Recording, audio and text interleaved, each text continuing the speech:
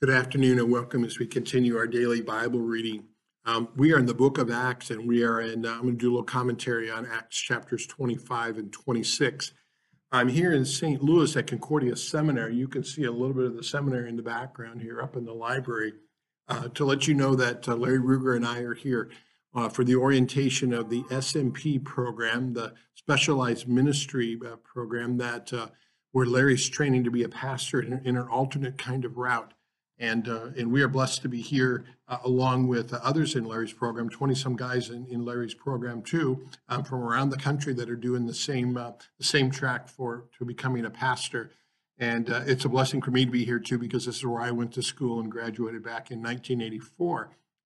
And God has blessed me in ministry now to be able to be Larry's mentor through this program. But the calling that Larry gets called to and the calling that I have is to shepherd the people that God's placed in my care.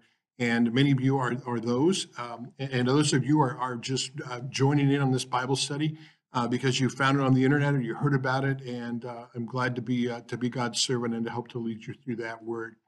We are in chapters 25 and 26 of Acts at the point where, first of all, just read to get the details. And there isn't a whole lot of need for commentary there, although I want to just draw to your attention a couple things, and I want to give you some questions to contemplate about. For you personally, as I said at the beginning, I said the book of Acts really doesn't end, because the book of Acts continues to be the acts of God's people, his church throughout the ages. This is first century Christians right here in the time just after Jesus Christ. We are 2022 years after the birth of Jesus Christ. And the acts of the followers of Jesus Christ continue to happen, and they happen through you and me as God took those original disciples and he worked through them. They were fishermen, they were tax collectors and such. Some of them, a few of them, well educated, like Paul. Paul was very well educated, but many of them not so. They were kind of ran the whole gamut. What made them great was the great things God was doing through them, which gives you and I hope too, that God's continuing to work in his church yet today.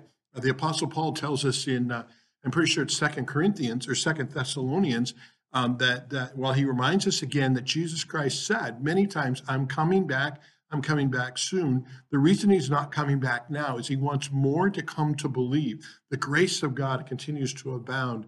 And how's he working that? Well, we've been talking about community now on Sundays, incarnate community, that God has called us in community as his church.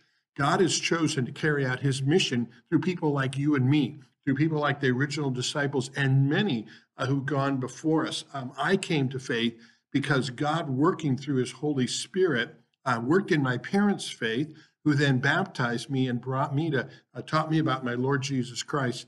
And now I've come to faith that way. And that's what I want to do too. And that's what you and I are all called to do. So when you read about in Acts 25 and 26, here's the ministry of Paul. Does he run into opposition? Yes. Do we run into opposition too? Does Paul change his message because of that? No. He continues to focus on Christ. And notice the amount of time. I just was reading through from chapter 26 up to the point we're at, or 22 up to 26. Just how often Paul had to wait. He couldn't go when he wanted to, but that in that waiting time, God was using him to be a witness to others. You and I probably look at our lives and we say, man, I'm just not at the point that I want to be, or COVID is slowing me down, or whatever it might be. But know that God's working in and through those times, making you a witness to them, and he's speaking through you. Trust him, pray for him to speak through you. So here we are in chapter 26. Where Paul's getting this opportunity not only to witness again to the Jews who are opposing him because they don't believe the message about Jesus Christ yet, but we don't know how many did. We don't hear about that. We just hear about the opposition. Chances are many of them did. Paul, who was a Jew himself, was converted. All the disciples were Jewish, and they too came to believe in Jesus Christ. So it happens, and the church continued to grow. And then we get to chapter 26, where Paul just continues to pour out his heart. There's opposition there, but he continues to speak and is faithful to the word of God and to the message about Jesus Christ. That ought to tell us something too. No matter what the time, no matter what the generations we're in, no matter what world we're in, and our situation, we continue to focus on Jesus Christ. So in chapter 26, I want to pull you to a couple of sections there. In verses 6 and 8 in Acts 26, Paul proclaims again what he believes in is the resurrection of the dead, that as Christ was raised from the dead, that you and I, or everyone who has faith, will also go to heaven. So the question I have for you is, so if you believe that, then what do you have to be afraid of? Now, I'm not looking for a right answer to that, but think about it. If I know that nothing can separate me from God, then nothing, even death, then what am I afraid of? And the answer is really nothing. I can live my life amidst all the scary things going on in my life, knowing for sure I know where I'm going. Or look at verse 18, where Paul talks about he's here in order to bring those who are in the dark the light of Jesus Christ. So how can I partner with the Holy Spirit to open the eyes of those I know who are still in that darkness? And how can I shine the light of Christ into their lives? Now, there's no simple answer to that, but look for ways and realize that every day you are that light in other people's lives. If you go to verse 23 of chapter 6, look and see, Paul says, God has helped me. Now, you think of all the things that Paul has been through. He's been in prison a number of times. He was stoned to death. He was flogged, and yet he still sees that God has helped him. That's got to change our perspective on life. I tend to look at life and think, well, if I have a few things that are going wrong, or if I've gone through pain, various pains or sufferings, well, that means God doesn't help me. Well, you know what? That's the devil's lie. That's not true.